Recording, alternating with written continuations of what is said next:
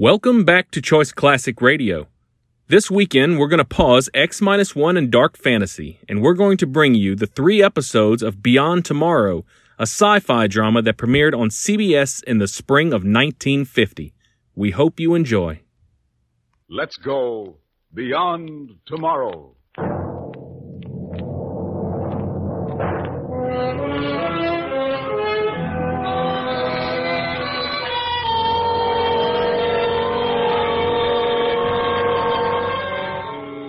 Are you afraid to face tomorrow, or whatever may lie beyond tomorrow? Do you think you're up to spending a weekend on the moon, or entertaining house guests from Mars? Can you and your children adjust to the strange, new, wonderful world that is being wrought in the test tubes and cyclotrons of science beyond tomorrow? Beyond Tomorrow, a new program of probabilities drawn from the vast library of science fiction, where anything is possible and possibly may happen to you.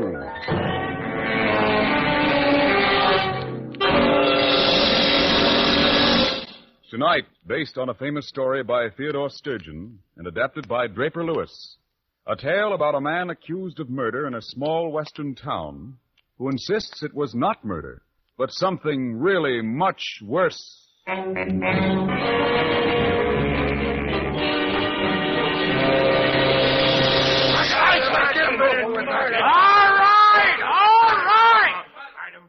I'm presiding coroner here, and I'll handle this inquest my way, if you don't mind. All right. Now, look, Kemp. Why can't you get it through your head that nobody's trying to railroad you into admitting anything? You're just a fella knows something about the death of this here Alessandro Sykes. And this court would like to know exactly what happened. I'll tell you what happened. That kid killed Sykes, killed him dead in the doornail, and then brought the body back here and dumped it in his hotel room. That's what happened. No, you're wrong. I didn't kill him. You're trying to accuse me of murder, but I tell you it's something worse. Something much, much worse than murder. What? If we don't have it quiet in this courtroom, I'm going to have the sheriff clear the place. This inquest is going to be run legal-like or ain't going to be run at all. You mean maybe we should have the hanging right now, Bert? I didn't say no such thing. Well, maybe you should and stop wasting so much time. Mr. Wilson, sir, you can't let him hang me. I'm innocent, I tell you. I didn't kill Sykes. Aren't you even going to listen to what I got to say? Sure, son, I'm going to listen. We're all going to listen. Or I'm taking this boy into Tucson where there's a jury that will listen. Well, this better be good. We don't like murder around Switchback. No, and we don't like strangers neither. If you gentlemen are through now, suppose we hear what the boy has to say. I don't know. All right, son. Now, let's get the facts straight first off. Your full name? James Gordon Kemp. And your home? Chicago, Illinois. City bred, huh? Maybe that's why he don't give no mind to something like murder. I thought you was always so proud about the times you've been to Tucson, Hafferty. Huh? Seems to me wearing silk shirts is pretty city-fied, too. All right. Here, son. Sit down. Thank you. Now, suppose you tell us what happened. Tell us the whole story just like it happened. Okay. I'll try. I guess I'd better go right back to the beginning. The first time I ever saw this here Sykes. It must have been about 2 months ago. I had a little repair shop at the time, just auto parts and maybe fooling around with radios and TV sets now and then. It didn't make no big profit, but it paid the rent and gave me a little extra pocket money. I was working in my shop one afternoon when he walked in. He watched what I was doing a couple of minutes. Then he spoke up. You Gordon Kemp? I said yes and looked him over. He was a scrawny fella, probably 60 years old, and wound up real tight. He talked fast, smoked fast, moved fast. as if there wasn't time for anything, but he had to get on to something else. I asked him what he wanted. You the man had that article in the magazine about a concentrated atomic torch? Yeah, only that guy from the magazine used a lot of loose talk. He says my torch is 300 years ahead of its time. Actually, it's something I stumbled on by accident, more or less. It's an ordinary atomic hydrogen torch, but it's plenty hot. It'll cut anything. Anything. And since it got patented, you'd be surprised at the calls I got. You got no idea how many people want to cut into bank vaults and the side doors of hock shops. Like to take a few weeks off and go out west? Arizona?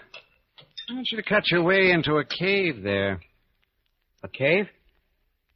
Is it legal? Well, sure it's legal. How legal? You'll get me into that place. You can satisfy yourself as to whether it's legal. I'll give you $5,000. What? Cash. How's that again? Get me into that cave, and you'll get $5,000. Cash.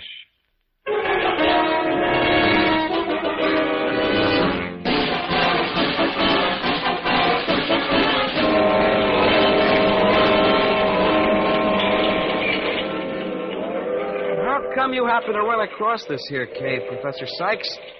Didn't anyone else in Switchpath ever spot it? Yeah, from what I can gather, there must have been a shifting of rock. Maybe a slight earth tremor that opened it up. The time I was fresh out of college, spending all my time digging for Indian ruins. I found it at the bottom of a deep cleft. Small, dark room, all rock walls. It was rock that was very old. A couple of 100,000 years. Maybe 500,000. 500,000? It wasn't the rock that got me so excited. It wasn't the rock, and it wasn't the cave. It was the machinery in the cave. What? Machinery that must have been put there before there were any human beings on Earth. Oh, now, just a minute, Professor. Now, look. I don't care whether you believe me or not. I know what I'm talking about. Those machines were installed in that cave room back when there wasn't a single living creature of any sort. But that doesn't make sense. If there are machines, then some human beings must have made them. Some human beings must have hauled them into the cave and assembled them. Only you say there weren't any human beings on Earth. Maybe not on Earth, Kemp. But there are human beings someplace else. At least, beings. Who knows whether they're human or not? Wow. That's a nice, pleasant thought. Yes. I thought so, too, at the time. I've gotten used to it now. I got used to it during all the days and nights I stayed in that room and studied that machinery. What kind of machinery was it? Well, I finally figured out that one of them was some sort of a radio transmitter. Now, get this. Here's a machine with an antenna on top of it, just like a microwave job. Beside it is another machine. The second machine is shaped like a dumbbell standing on one end. Top of it is sort of a covered hopper. At the waist of the machine are two big spools with a wire running between them made out of some alloy that was never seen before on this Earth. Were they running? One was running, making a slight humming sound. The dumbbell machine was running, and that's what gave me a clue to what it was. That machine is a recorder. And that automatically makes the other machine a transmitter. A recorder? What kind of a recorder? It records the physical being of the entire Earth. Every earthquake, every continental shift, weather cycles, every hurricane and volcano eruption and landslide. Now here, take a look at this. Piece of wire, huh? About 35 gauge. Plenty tough. Yes. I cut it off the recording machine. Kemp, my boy, took a long time, a lot of years out of my life. I finally got it decoded. I can read that wire. You've no idea in what detail that piece of wire records, second by second, minute by minute, day by day, through the years, through the centuries. When I start my decoding, I'll be able to prove things which until now have only been guessed, only whispered about in the history books of the world. I'll be able to give the exact time and date when the Red Sea parted for the fleeing Israelites. Want to know what happened to the Spanish Armada? I have it all here. What about the last days of Pompeii? I have it, son. I have it. And I am going to give it to the world. Me, Alessandro Sykes, Give it to humanity complete and provable, and history will be reckoned from the day I speak.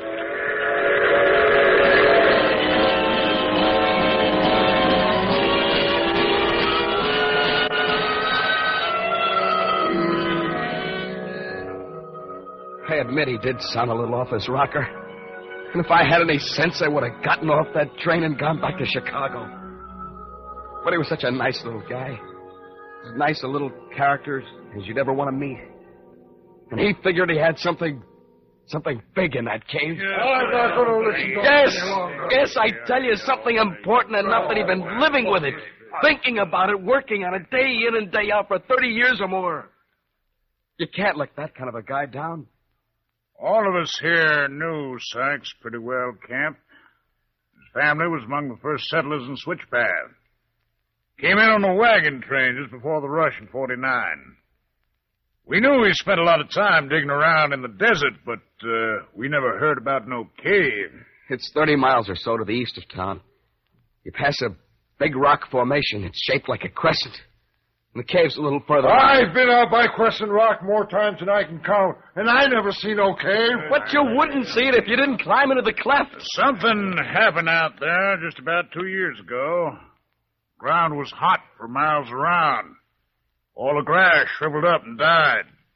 Nothing's grown there since. Yeah, besides, if Sykes had found a cave, he certainly would have told somebody here in town. Ain't like he was an outsider, if you know what I mean. Well, sure. That cave was there. It's not there now, but it was there, and I was in it. Sykes didn't tell anyone else about it because he knew no one would believe him.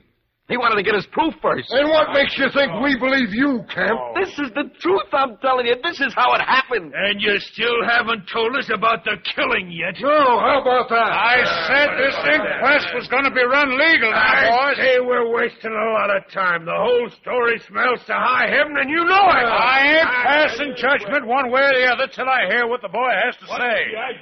And I still mean what I said about having the court cleared. All right.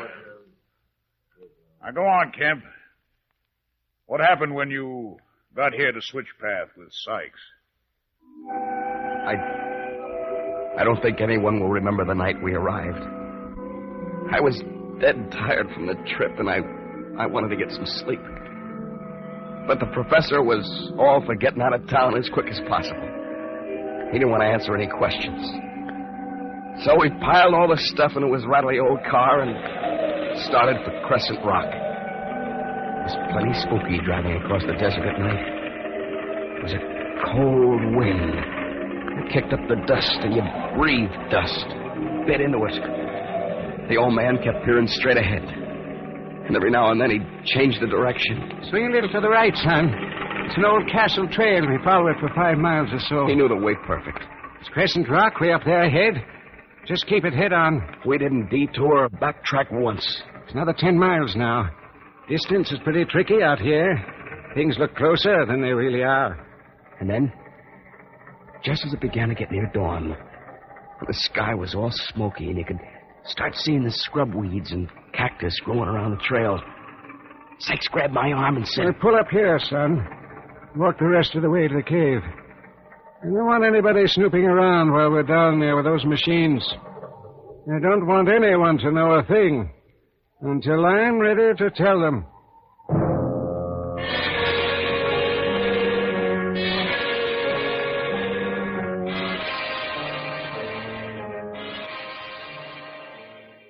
Let's pause here on KRLD.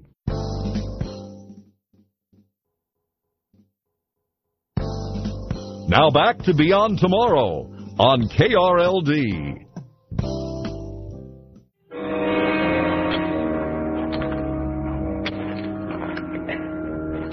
Just about 100 feet or so to be at the entrance to the room, son. Boy, I never knew how much this torch weighed till I had it strapped on my back. Sure I can't give you a hand with it? No, it's okay, Professor. Don't worry. Over there, that's all that's left of the place where I used to camp at night. I was afraid to sleep in the room, afraid to sleep outside the cleft. I used to make a fire and bed down on the rock. Can't say I'd enjoy that over a long period of time. You get used to anything if it's important enough. I got used to the dark, the sound of little animals scurrying around, the damp, the smell. Wait, huh? This is it, Kemp. You can take off your pack, yeah?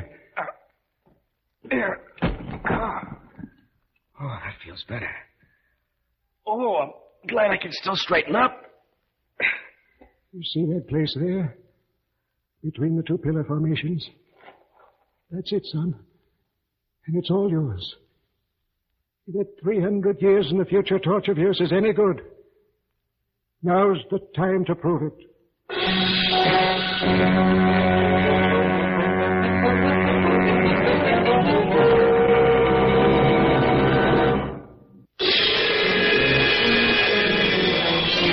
And now, back to our story.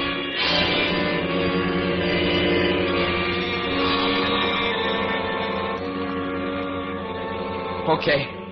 Now stand clear of the equipment, Professor. Sure that tank is balanced squarely? We can pile a few more rocks around it. Yeah, well, we'll give it a try this way. If it starts to move, just give a shout. I'll watch it, Kemp. Well, here we go.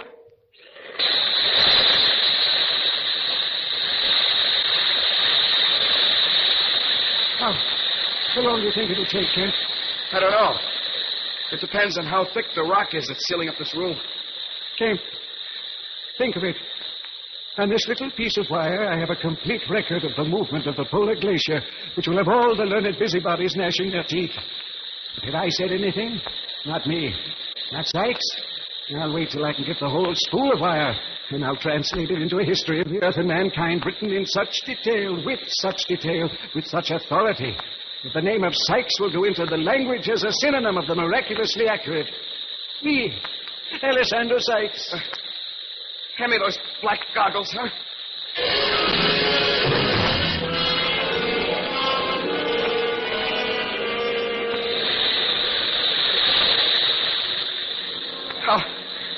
How long have we been at it now, Professor? Almost 3 hours, son. You better let me spell you. No, I'll take a breather when I need one. This torch is too heavy for you to handle. By the way, whatever happened to the entrance we used before? How come we have to burn our way in like this? That, my boy, is an unforeseen quality of the machines. For some reason, they closed themselves up. In a way, I'm glad they did. I was unable to get back in. I was forced to concentrate on my sample. If it hadn't been for that, I doubt I would ever have cracked the code. Whoever left these machines here or how they operate, we may never know. It would be interesting to find out. The important thing now is to get into that room and get that spool of wire. That's all that matters, son. That's all that matters.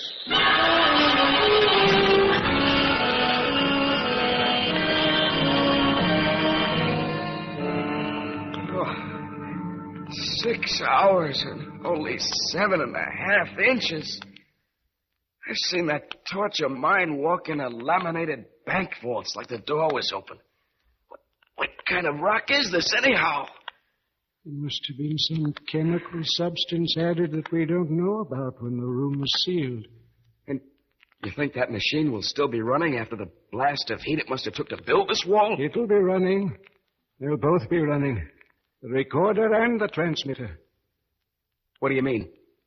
The transmitter? Because the recorder was set to trip it off. I found that out, too. There's a little gear train waiting by the wire, and when something happened, somewhere on Earth that was just the right thing, crimp would show in the wire, which would hit the gear train and start up the transmitter. Yes, but you said... I saw a crimp in the wire. Something happened which put a wiggle in it, the thing I was looking for all along. I was in the cave the day it happened. There was a sharp click. The transmitter started up, and the wire kept on recording. I looked in the papers the next week to see what it was. I couldn't find a thing. It wasn't until the following August that I found out. What was the date when it started to transmit? July 16, 1945. July 16th. The day the first atom bomb was exploded at Los Alamos, New Mexico.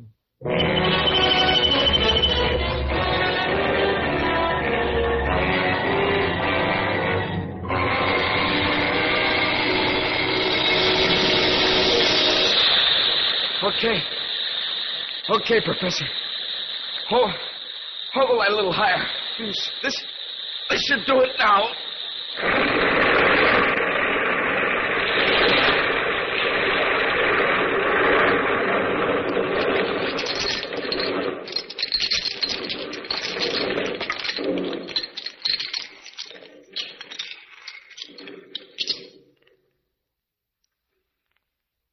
Well, there it is. I'll have to wait a minute or so while those edges cool. 30 years' work. 30 years, Kemp. Professor, who do you think's on the receiving end of that transmitter? I don't know. I'm only sure whoever he is or they are, they're not any place on this earth. That's why I've been so anxious to get into the room. Well, we'll throw that canvas over the edges just to be safe. Now, you take the big flashlight and I'll bring the lamp. We can remove the spool of wire and then destroy the machines. It won't be any good to anyone else once the recording device is disconnected. The light, Kemp. Bring in the light quickly. Yeah, quickly. Yeah, I'm right behind you, Professor. Oh, brother. You weren't kidding about that machinery, were you? They're beautiful, aren't they, Kemp? I've never seen anything that looks like that transmitter. And the recorder, Kemp. Come closer. Examine the recorder. Listen to it humming, Kemp. I knew it would be humming. It's recording everything that's happening to the earth, the whole earth, when we stand here and listen to it humming. Professor, maybe we better get the wire and get out of here. This place gives me the willies. Don't be frightened, son. Machines can't hurt you. It's not the machines. I just don't like this place. Let me hold a flashlight. You disconnect the spool. There should be a catch lever of some sort which frees it. Something like a movie camera, one of those old-fashioned wire recorders. Yeah, well, maybe I can find it, Professor. I've worked with these things. No, and I know. No, I can find it. Just let me alone. You forget that I've been... Oh, Kemp.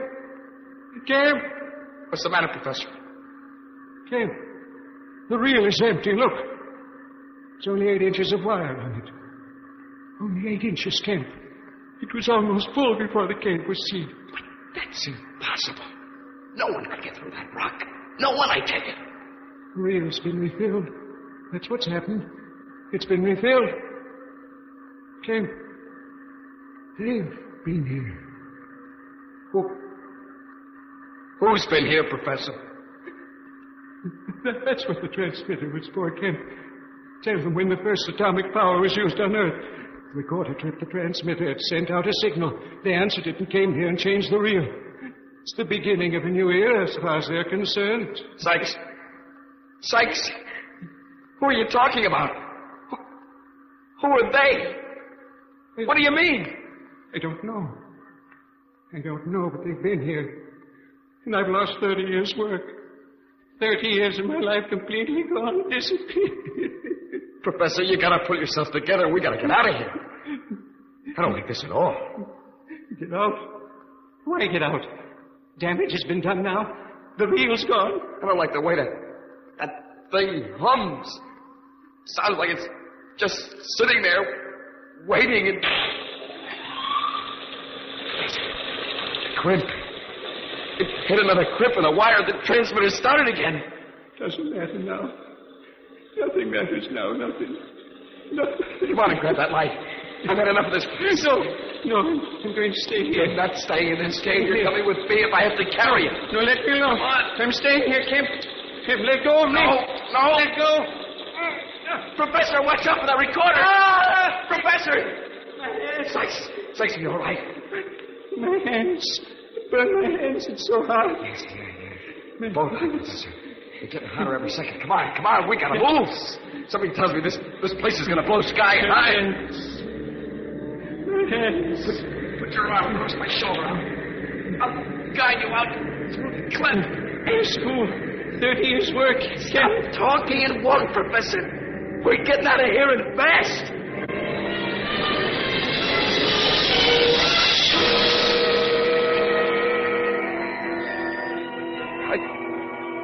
I don't remember much about that climb up through the cleft, dragging Sykes with me every inch of the way. I just knew it was hot. I could hear rock falling and rock bubbling thick and heavy behind me down there in that terrible room. I somehow got to the car and stretched Sykes out of the back seat. I asked him how he was, but he didn't answer me. He just kept looking back towards the cleft and the glow of the lava. And then he whispered, They knew we'd reached the atomic age. They wanted to be told when. That's what the transmitter did. They came and took the recordings, filled the machine. Don't try to talk, Professor. I'm going to drive you into town, and we'll get the doc to take care of those hands of yours.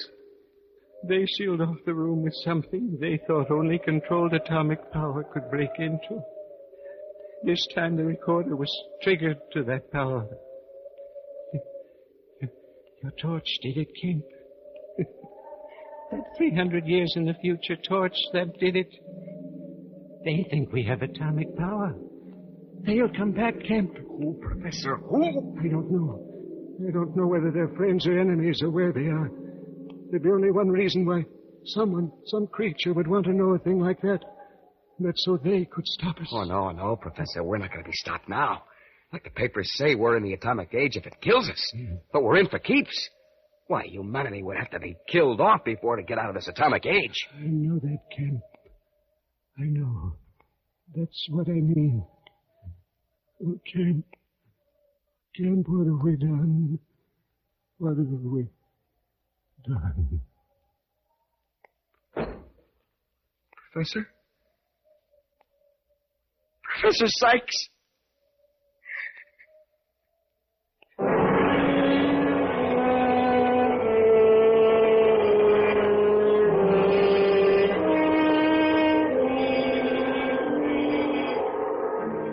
I was going to bury him there, out there near the cleft. I thought he'd like to be there. But then I realized that people would be wondering about him, looking for him. So I brought him in. In the excitement, I left town. It just didn't look good to me. I knew nobody would listen to a yarn like that. Well, now I can see what Brother Kemp was worried about. That story is true. I, for one, would think twice about telling him. He's a liar. He's a murdered liar. I got a kid that reads that kind of stuff, and I never did like to see him at it. Believe me, he's going to cut it out as of right now. I think this Kemp guy needs a hanging. Wait a minute, man. Wait a minute. If we kill off this fellow, we do it legal, see? You just keep quiet a while longer and let me ask this boy a question. Now, look, Kemp. If there's anything in your story, or in that goofy idea of the dead man's about someone coming to kill us off, well, ain't it about time they did? Yeah. When's the invasion start, kid? Yeah, maybe we should start digging foxholes now, huh, Kemp? I didn't say anything about that. I just told you the facts the way they happened. I just told you what Sykes told me. The whole thing's a lousy pack of lies. It's all lies. Lies! Wilson!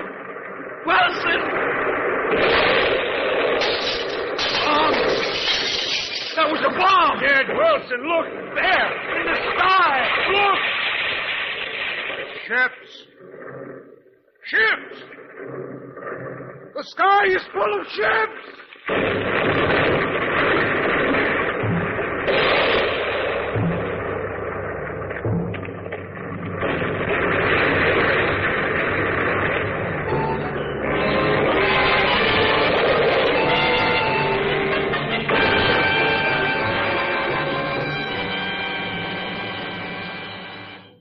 That concludes today's episode. We'd like to thank you and remind you to donate at choiceclassicradio.com. Remember, your donations make episodes like this possible.